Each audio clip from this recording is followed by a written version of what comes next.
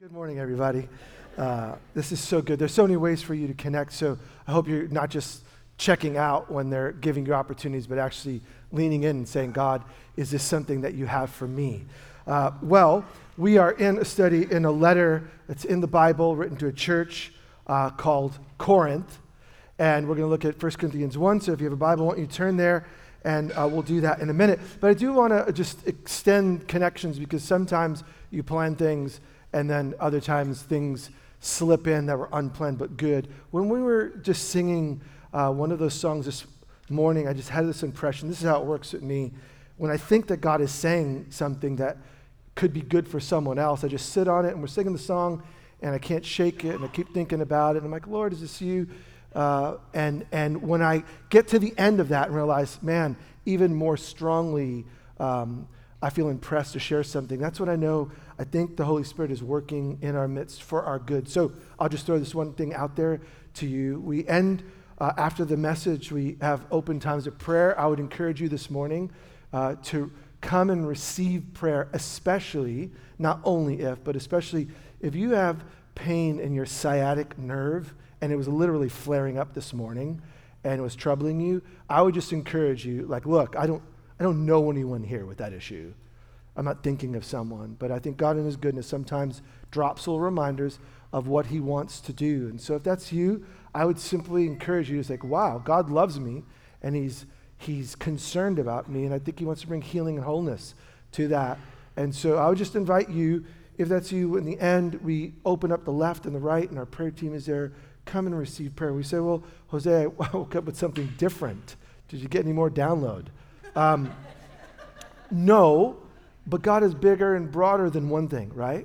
So I think when those things come up, we can safely say God is thinking about doing what he wants to do for our good. So if there is something troubling you that's not sciatic nerve, I would encourage you to receive prayer as well. If there's something completely different that has nothing to do with any nerves or anything else, receive prayer as well. You get the hint, right? I think we just need to respond to what God is doing. All right, let's pray, and we're going to get right into it. Lord, we thank you this morning that you're at work, you're alive, you're always speaking. The earth is yours, everything in it. The rocks cry out. The trees, they show your goodness. The sky, it's just a display of how wonderful you are. Lord, we see your fingerprints everywhere, and God, especially as you open up the Bible, we know that you're really speaking loudly, clearly. So we simply want to hear from you this morning, Lord. What would you have to say to us about life in the now and how to live and follow you, Jesus? So God, guide us, we pray. Holy Spirit, illumine our minds to see what we did not see. And God, we commit before we hear anything. If you stir us towards action, we're here, and we actually want to follow. So we pray that you would empower us to do that even on Monday, Tuesday, Wednesday, and following. And we pray this in Jesus' name. And everybody said, amen. So I want to start off with a very, very leading question. Where do you get your news? Where do you get your information? All of us, we're in information overload on our devices. And some, if you're old school, you still get the paper delivered. I have some neighbors where I see it in the morning. They have a physical thing, like trees wrapped around in print, and it's out there in the front. But where do you get your news? What's your trusted source? Is it Fox? Is it CNN? Is it BBC? Is it Newsmax? Is it X, formerly known as Twitter? You can't say X without saying formerly known as Twitter. Great marketing there. Or is it? I think the growing trend is TikTok, which was totally designed for short videos. But I can't tell you how many people say, oh yeah, where'd you get that? I was watching TikTok. Oh really? That's our trusted news source. Here's the point. We are all over the map in an information age and overload. We've never had access to this much knowledge around the world in real time. And yet, all this information has brought nothing but internal angst, because now you see headlines in real time. And it has brought a disunity and division. You could look at the same event and look at all those sources and get totally different perspectives. And so, by the way, some of you are like, TikTok is not the most reputable news source. Well, I'll leave it to you to decide. Here's what I want to get at. With all this information flowing, how do we discern what's helpful and not? Who should we trust? Where should we follow? What should we be saying, I'm not so sure? And what would be a high priority of things that we ought to, as Jesus' people, agree on? We're going to get into the heart of the letter and the reason why Paul wrote. We've done 3 weeks of intro just to set the foundation, but now we're going to get into the heart of what he's trying to tell us. So we'll start by reading 1 Corinthians 1, and I'm going to start in verse 10. So I appeal to you, brothers and sisters, in the name of our Lord Jesus Christ, that all of you agree with one another in what you say, and that there be no divisions among you, but that you may be perfectly united in mind and thought. My brothers and sisters, some from Chloe's household, they've informed me that there are quarrels among you. What I mean is this: one of you says, I follow Paul. Another, I follow Apollos. Another, I follow Cephas. Still another, I follow Christ. Is Christ divided? Was Paul crucified for you? Were you baptized in the name of Paul? I thank God I didn't baptize any of you, well, except Crispus and Gaius. So no one can say that you were baptized in my name. Oh, yes, I also baptized the household of Stephanas. Beyond that, I don't remember if I baptized anyone else. You ever just feel that way? Like halfway through, like, oh yeah, I don't know what I'm talking about. For Christ didn't send me to baptize, but to preach the gospel, not with wisdom and eloquence, lest the cross of Christ be emptied of its power. So I appeal to you. Okay, we're getting to the heart of the matter. We're living in an information age where the more info we have, the less we agree.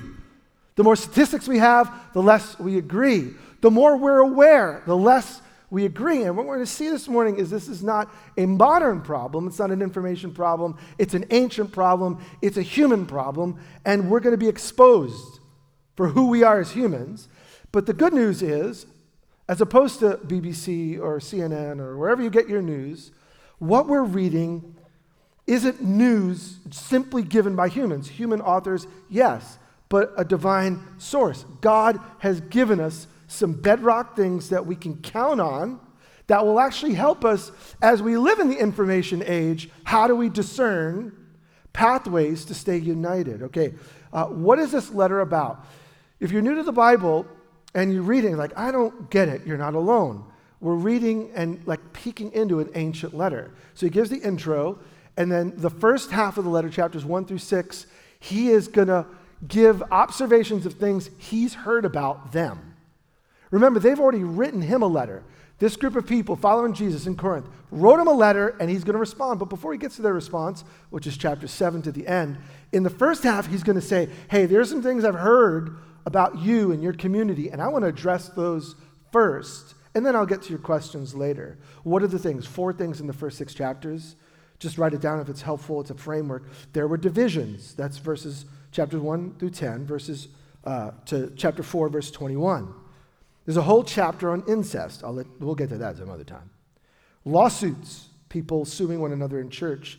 And then like sexual immorality and all sorts of behavior that was contrary to the way of Jesus and the way that they were living out their life. Okay, he addresses this first, and then he's going to get to their questions in chapter 7. If you look at the framework, you realize most of the time is spent on division. As a matter of fact, it's the first thing he brings up, and we need to think about it. So I want to go really slowly. Some have said that chapter 1, verse 10 is the center of the first half. It's the problem that leads to other problems. And so I want us to walk through it like literally word by word slowly so that we can get a better sense of how to deal with the factions and followers and all sorts of madness and division in our world today. Let's just read verse 10 again. So I appeal to you, brothers and sisters. Okay, I appeal. It's not a command, and this is helpful. The first thing he does not say off the bat, God told me to tell you, you better. It's an appeal as a fellow brother in the Lord, which means when we're addressing things that we disagree on, We need to come with a level of humility. Even though Paul's in the right and speaking on the behalf of God, he says to them, I'm not commanding you, like, do this, don't do that. Rather, I want to see us in a better state. So this is my humble appeal. Brothers and sisters, notice family language. This is huge, especially for those of us who want to follow Jesus or want to follow him more closely. Whenever we're dealing with things that we might disagree with one another, the primary thing we need to remember, hear this. The primary thing we need to remember is we're related. We're really related because of Jesus. Now, I have a different human father and mother. You have a different human father and mother. We live in different places. We come from different ethnic backgrounds. And we eat different kinds of foods and we watch different kinds of shows. Yeah. But in the end, we were recreated in the image of God to be brothers and sisters, even with the Lord Jesus Christ. We have been brought into a family where God is our Father collectively. So we're going to have disagreements, sure. Appeal. I'm encouraging you, church, your family, that all of you agree with one another in what you say. You can translate it this way, that you would say the same thing. Yeah, you're going to have disagreements about things that matter. You have opinions about things that matter. But in the end, I'm appealing, I'm calling on you. Hey, you're a family, so let's say the same thing. Let's speak the same thing. Why? That there be no divisions among you. The word here is schismata, which you would get the word in English, schisms. Fractions. This is a word that was used for political parties. Red and blue, elephant and donkey. Schismata. Different ways of seeing politics and policy, right? That was the word of the day. And he's like, in God's household where we're brothers and sisters, my appeal to you is that you don't live in your party, that you don't create within the church parties where I'm about this and I'm about that. Again, it's okay to have opinion, but he says it in a positive way and in a negative way. No divisions, that's positive. Don't have schisms, that's negative. But that you'll be perfectly united in mind and thought. The phrase perfectly united is also seen in the Gospel of Mark, and it's with the disciples mending their nets. My appeal, my call to you is because you are really related because of Jesus Christ, is that there wouldn't be schisms, there wouldn't be factions and parties, but rather you would live perfectly united, that the nets that have been broken because our world that we're living in is very divided and divisive, that you and I would be the people who would mend the nets of relationships. Yeah, we differ, but we're not going to let the fish fall out of the net. We're going to keep the main thing, unity, oneness, wholeness. And before he gets to the real heart of the matter, what does he do? Verse 11, because remember, chapter 7, he's answering their questions. But it's going to take him half the letter to get to that, because when we're disunited, he can't really address them as one group, because as we're going to see, they're all saying, I follow, I follow, I follow. So how did he get this info? Verse 11, my brothers and sisters, some of you from Chloe's household have informed me there are quarrels among you. What I mean is, one says, I follow Paul, another Apollos, another Cephas, another Christ. Who's Chloe? Chloe's probably a wealthy business person who has business interests in Corinth, a major Roman city, and in Ephesus. Paul is in Ephesus, and so for whatever reason, Chloe's servants are going back and forth. And because they stay over the weekend, before they go back to Ephesus, they go and they hang out in the church, Corinth, and remember, it's meeting mostly in homes, and they pick up on what's going on, and then they make it back to Ephesus. And Paul loves this group of people, and he asks the people who've been there what's going on, and this is what he hears. As Paul gets an update from this church, he thinks about what's going on in their world, which is going on in ours. By the way, we're just living in a social media frenzy. I mean, let's just think about life today. They had their groups, I follow Paul, Apollos, and Cephas, and Christ. Sure. But you think about today and the trend that we have. It could be a YouTuber we love. It could be some influencer on TikTok. It could be someone we value who's entertaining, who's funny. The thing that we're doing more than anything else is forwarding and sending on links to things that we enjoy. And there's nothing wrong with that, but in a sense, we're doing exactly what they did. We want to be wowed. We want to be entertained. Now, in their day, they didn't have social media yet, but they did have a group of people that traveled around, and they were called sophists. And sophists were the social media influencers of their day. But they were highly intellectual, and because Corinth was an influential city, people came to this mega city, and the crowds wanted to be wowed. They wanted pre-Netflix entertainment. And so what did you do? These public communicators, these great orators would come, and they would have debates. They would have dialogue about all sorts of things. But in the end, it was less about the topic. It was less about the content. It was less about the substance, and it was more about the entertainment. And so they would draw huge crowds, where some would say the whole city came to hear this philosopher speak. And just like in their day, again, pre-iPhone, no videos, no music, they would get disciples, followers, literally. And then those followers would argue with other followers of other sophists and philosophers and speakers. And exactly what we have today, I follow, and we're no different. I mean, just think, today's Sunday, and there's a thing called the NFL. I don't know if you've heard about it yet. It's pretty amazing. But you'll watch whatever your sport is, you'll get one group of people wearing one color jersey, NFL, baseball, whatever it is, and then you get another group of people wearing their color jersey. And have you ever seen them pan the crowd, and they're chanting, and they're yelling, and they're screaming at them? And now, mind you, none of them are actually playing the game. They're paying too much money to sit there and watch. Why? Because yes, it is about the athletics, but it's also about the entertainment. As a matter of fact, you watch the NFL, if you actually go live, you see everything stops. Why? Because there's commercial timeouts. And rather than keeping the game going, they literally stopped the game so that they could fund the thing through advertisement, because it's all about connection. And so advertisers will pick up on that and link themselves to things that people enjoy or entertaining, because life is still divisive. It's about followers. It's about division. It's about factions. And so we're no different.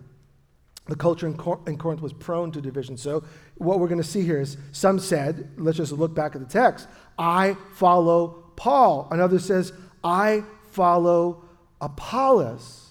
And who's Apollos? If you read Acts 18, you realize that Paul planted the church with some others, and then Paul moved on to plant another church, and Apollos came in. And what we know about Apollos from Acts 18 is that he was a much better communicator than Paul was.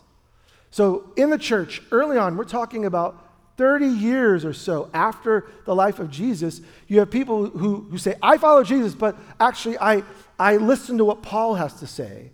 But then Paul left. And so other people, as the good news started to spread, they heard the good news through Apollos. And so Paul's writing these letters back and forth, but yeah. I'm not so sure. I never met him. But what Apollos has to say, that's what I really follow. And then some said, I follow Cephas. Remember, Cephas is the other name for Peter. Now, we don't know. Did Peter actually go to Corinth? We don't know. But Peter was known as one of the closest Jesus followers. And we know that Peter really had an appeal to those with a Jewish background. So it could be that some who had no Bible background, no Jewish background, didn't understand the God of Abraham, Isaac, and Jacob, and the prophets leading up to the Messiah, Jesus. So some of those connected with Paul, some of those connected with Apollos, but others were like, no, I come from a Jewish tradition, and so I follow Peter because he was one of Jesus, the Jewish Messiah's closest teachers, and so I'm going to listen to him, and I love it. It's like Indy Portland. I follow Christ. I love it. There were some people who said, yeah, I don't follow any of these people. They're all jokers. I have a direct link. I follow Jesus. And you see it in the church today. And just think of the groups that we come from.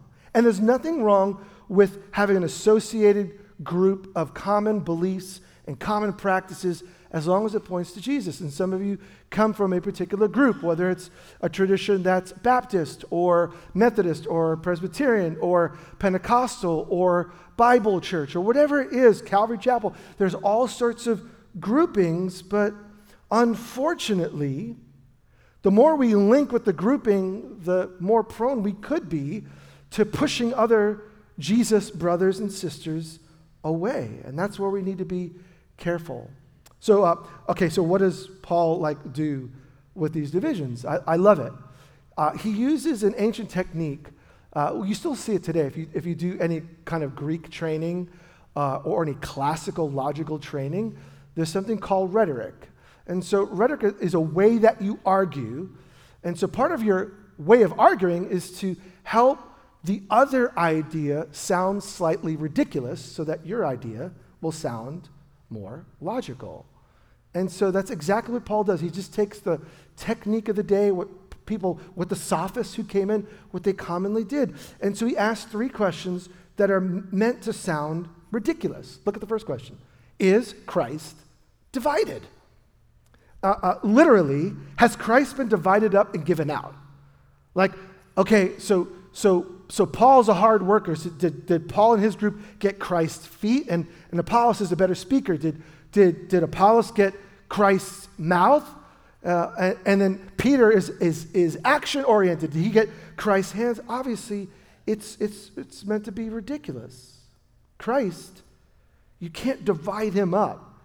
And so whenever our opinion is actually the Jesus opinion, as opposed to your opinion, whenever I begin to see myself as closer to the truth than you are, I just need to be careful. The second one is even more ridiculous. Was Paul crucified for you? And it gets to the heart of the matter. Hey, church, some of you are saying, you follow me. Well, I didn't die to rescue you. I didn't give my life as a ransom to bring you back to life with God. So you can't divide Jesus up and say, they get a piece of Jesus, and they get a piece of Jesus, and they get a piece of Jesus. That makes no sense. Jesus is united, and he's risen, and he's alive. And I didn't die and rise again. By the way, this is not just random, because when they get in their homes, they often gathered around a meal. I mean, we get donuts and coffee. We're a little cheaper than the early church, I guess. But in the early days, you'd come over to someone's house, and there would be a common meal. Whether the host provided it or everyone brought a little, potluck thing, we don't know. But we know that the gathering of worship to Jesus was around food. We know right before Jesus went to the cross, he had the Last Supper, the meal together. And by the way, when they got together in the homes, what would they do? They would take the time to break the bread and drink the cup and remember Jesus. It was a reminder of Jesus' death and Jesus' burial and Jesus' very real resurrection. And the uniting thing that we have is Christ is one and united. You don't have a piece and you don't have a piece. That's ridiculous. And only one. And we got to remember this in this day where everyone believes that their path, if it makes sense to them, is obviously the right path. Paul gets to the heart of it. There's only one who gave his life to rescue us all. And while we all may have our own thoughts and attempts of how we're going to reconnect to life with God, Paul brings them back to the truth. The good news is not that you can find your way to God. The good news is that God already provided a way to find you where you are at and to bring you back to life with him. And it's in the sending of his son. I mean, it's not just metaphor, it's real. Jesus left heaven and glory and was born a baby, a real child, and lived a very real life and experienced real humanness like you and I. He went through great lengths. So he's puffing up all that Jesus has done because it makes no sense. Paul didn't do that. As a matter of fact, Paul and everyone in the church at Corinth knows his story. He's the one who's killing Christians. So there's only one that we need to rally behind. And then obviously the third question, again, is ridiculous. Were you baptized into the name of Paul? And this is the one that should hit home, because in the early days and for the last 2,000 years, the primary way that we recognize someone has begun their following of Jesus, yes, it is internal. It's when I recognize that I have sinned and I've fallen short of the glorious God who made all things. And when I turn to him, Jesus, you are my only hope. You're the only one who died and rose again to rescue me. I put my trust in you. The first thing that believers did was they got in the water. Remember, Jesus was baptized in the water, and he went down and he went up again. And so they quickly said, we want the world to know, we want the church to know, we want our family to know that that old life that I had is now gone, and now I'm living a new life. It's an external symbol of an internal reality. And so baptism has always been a cornerstone of the church. By the way, side note, November 19th, we're going to celebrate baptism in our gathering. And I would encourage you, if you started following Jesus and you've not been baptized in water, when's the right time to get baptized in water? Now. Because that's what Jesus' people did. And by the way, he's using rhetoric to make it sound ridiculous. Can you cut up Jesus into pieces and hand him out? Like does Apollos have it and Paul have it? And see, no. Christ is united. He's the only one who died and rose again to make us right with him. And by the way, they were baptized in the name of the Father and the Son and the Holy Spirit. There was no human leader, and you were not baptized in the church of Paul. You were not baptized in the church of Corinth. You were not baptized in the Methodist church, the Baptist church, the Presbyterian church, the Catholic church, the Anglican church, the whatever church. No, we're united in Christ. And we celebrate that we belong to him. And so, again, he's using kind of like makes no sense language to help them come to their senses. And I would love to point the finger at them and say, man, thank God that we've moved past that. But the reality is, as we look at the church landscape today, has anything changed other than the issues? Why is it that we're still so prone to divide over secondary things which are important? Like Paul's work was important, and Apollos' gift-giving ability to speak and share the truth of God, that's like important. And of course, Peter, Cephas, he made a real difference. But why are we so prone to latch on to human leaders at the expense of our brothers and sisters who may listen to someone else, learn from someone else, or follow someone else's teaching? Again, some things never change. By the way, a little note from history for those of you who care. So he writes this letter about 30 years after the time of Jesus, 20 to 30 years. Well, we have a letter from an early church leader. His name is Clement. He was a leader in the Roman church, and he literally writes in AD 95. So let's just say 30, 40 years after this letter is written, and he writes to a group of churches, and he talks about the church at Corinth one generation later. And you know what he points out is in Corinth? Some follow Paul. Some follow Cephas. Some follow Apollos.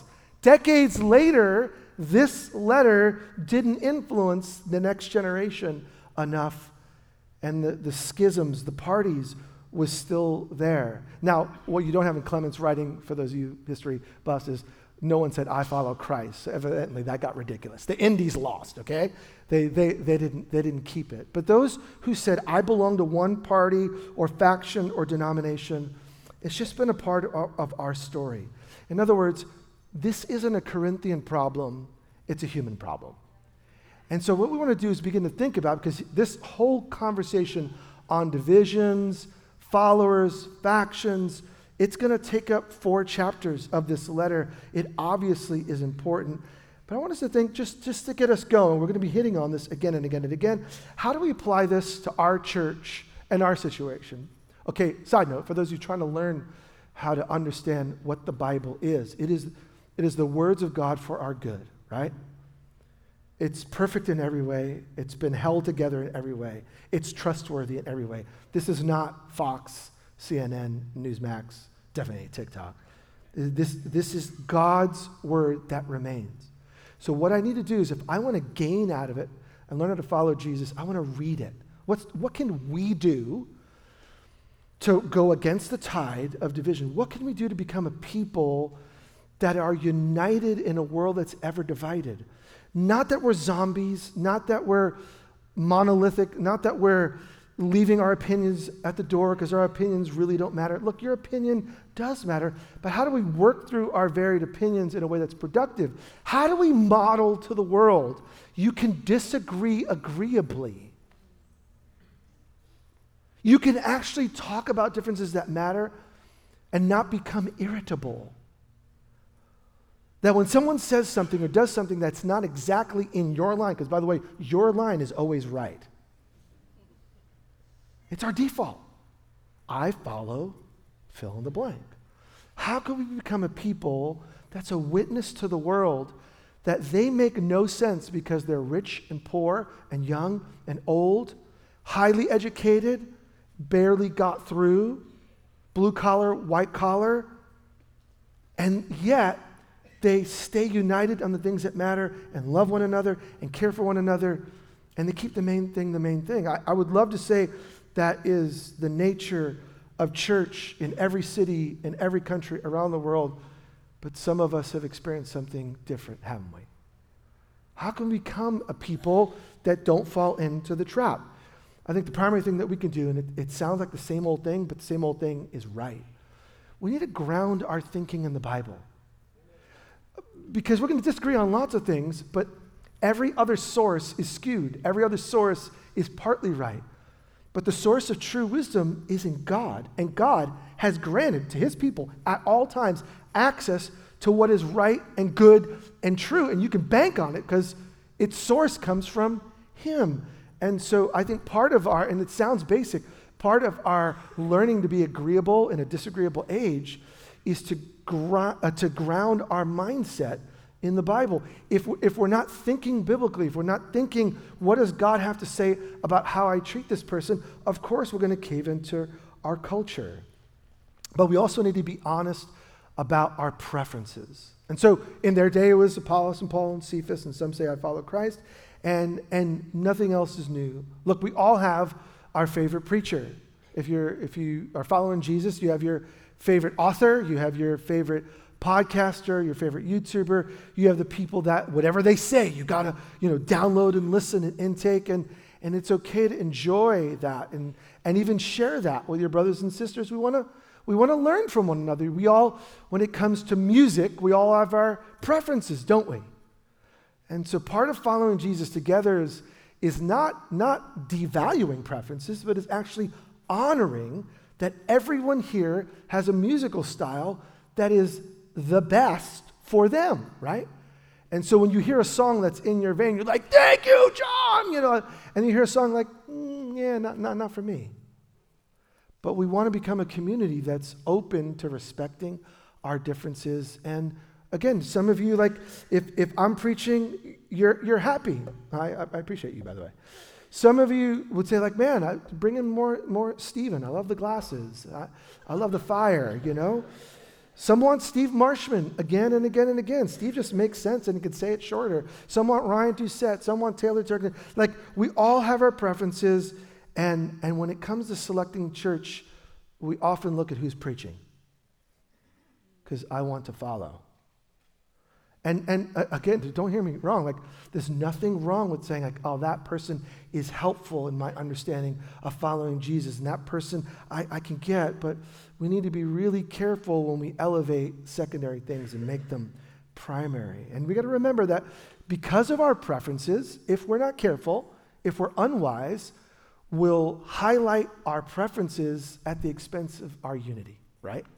And so we want to learn as we press into this letter, and he's going to have some very clear things to say in the next 3 weeks about how we begin to do that. But our goal is that we would together speak the same thing. Again, recognizing we're not going to see everything the same. Our politics is going to be all over the map. One of the beautiful things about my little sliver of how I see things is quite often I'll hear the two ends of the spectrum, like, Jose, this was so incredible, and thank you for allowing that to happen, and this was so life-giving, and can we do more of that? And then my next meeting will be like, why did we do that in the first place? And can't we do this? And I'm like, wow, I wish you were seated in this conversation to realize that what might not have been awesome for you was life-changing for someone else.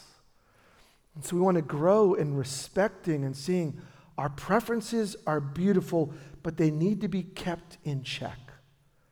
And so what are we united around? Okay, let's get back to what Paul said. We ought to be united around Jesus.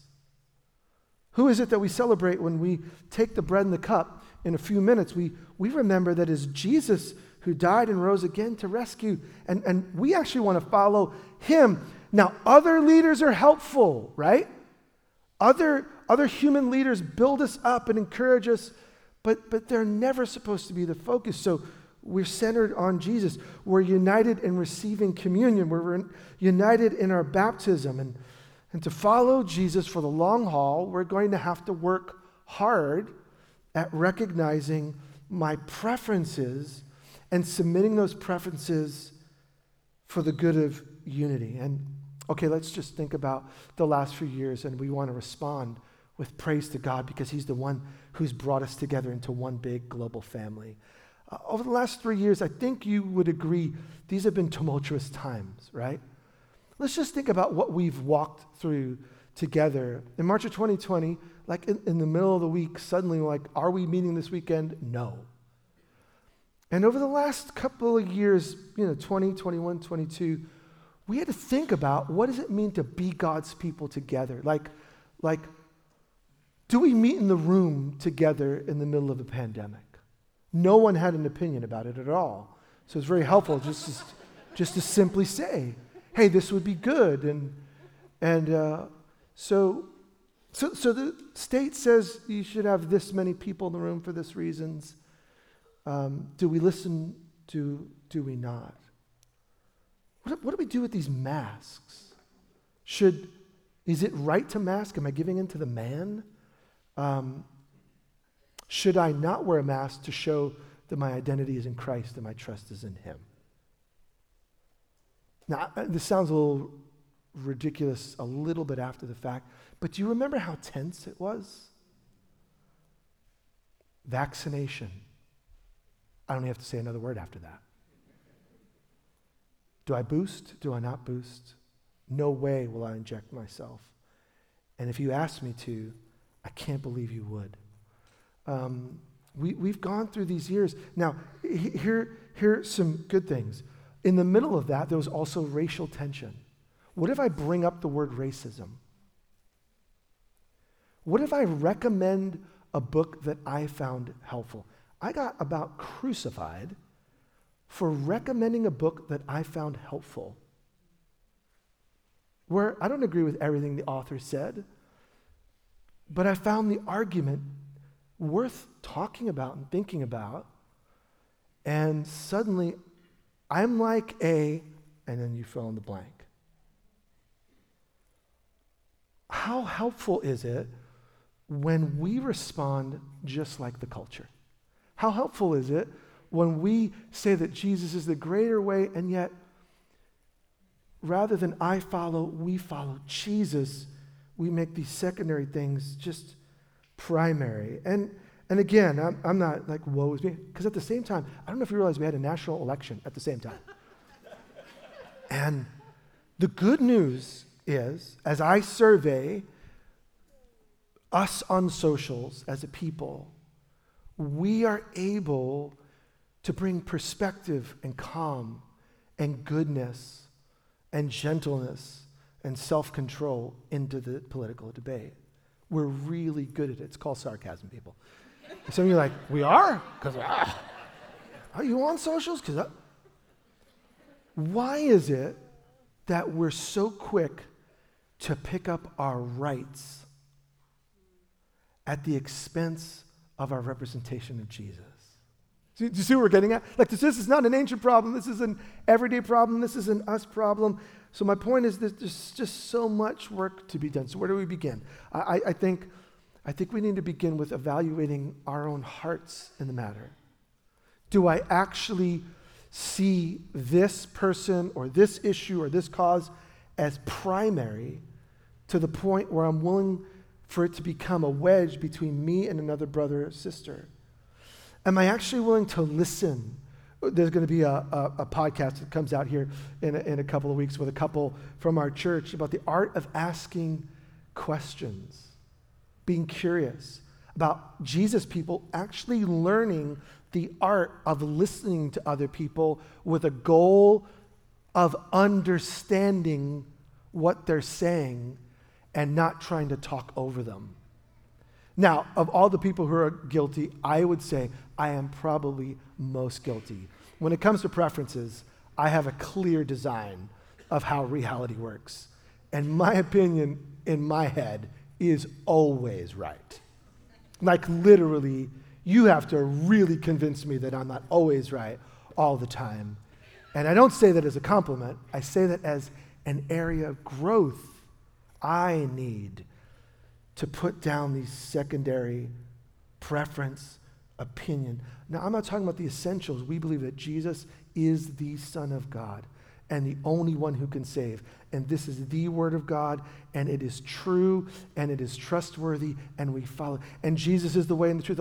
We agree on those things, but for most of us, are we separating relationship on those issues? No. I'm a conservative. And Jesus was a conservative too. And some would say, well, I'm a compassionate. And Jesus was compassionate too. By the way, Jesus said, love the poor. And you don't seem to care. To which this person goes, well, I do, but not at the expense of taxes. And this other person, do you see where I'm getting at this? And we are supposed to be aligned to Jesus, and we just so quickly let things spiral out of control, just like the church of God in Corinth. So here's the opportunity that we have. We don't have to have someone write a letter 40 years after us to the churches that are here in Hillsborough and say, 26 West, I still see some follow, some follow, some follow. We can actually turn the tide and humbly become a people that live revolutionary by choosing to love and agree and be united and care, including the fact that we have very real differences. Yet we find those to be smaller than our allegiance to Jesus. What would it look like for our community groups to be that kind of representation? That's our prayer for us, and that's where we're leaning in. So let me just ask you like a closing question that we're going to lean into our groups this week. Am I willing to genuinely listen to those that I disagree with deeply? Let's just begin there. Will we become people who humbly listen to those who we disagree with deeply? And I pray that that will happen. May it happen in our day. May it happen in our city. May it happen in this church, so that we can be a city on a hill, a light to the world, and salt, good news to those who desperately need to know the way of Jesus. Why don't you stand to your feet if you would? We want to respond in worship to God. And how do we respond? I would say, like we said at the beginning, if there's something in your life where you know you need God's touch, I would recommend, if there's something physical in your just world that is just not right, it seems like God in his love is making us aware of his goodness and his desire to bring wholeness. And if you're new to our church, we just do that when the song starts singing. The left side is an open area. We encourage you to come. We have a prayer team that will come. They're not going to ask any questions. They're simply going to come behind you and pray God's blessing over your life. And you could do that on the left and the right. And in a few moments, we're going to take the bread and the cup. But I would say, as we get ready to do that, maybe we want to look at our own heart this morning.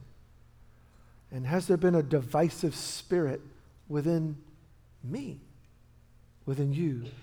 Well, as we sing this first song, let's just release our hearts to God. God is filled with grace and mercy, and he forgives all sin. And those of us, when we confess our sin to him, he's faithful, and he's just to forgive us of all unrighteousness. He's able and willing to clean us and make us right. But let's come to him with an open heart and open hands. So, Lord, we return to you. You alone have the words of life. We want to be your followers who not just enjoy your presence and get to be called brothers and sisters, but we also want to be a light to the world that you sent us to. Lord, we want to model what it means to be humble in our opinions and gracious in our care as we listen and talk amongst others. And Lord, we, your church, we want to live your way rather than just adding to the noise of division and cancel and hate. God, would you teach us, we pray, even as we walk through this letter? Will you grow us, we pray, from the inside out, for the good of those who are in this church and the good of those that you're sending us to. In your name we pray. Amen.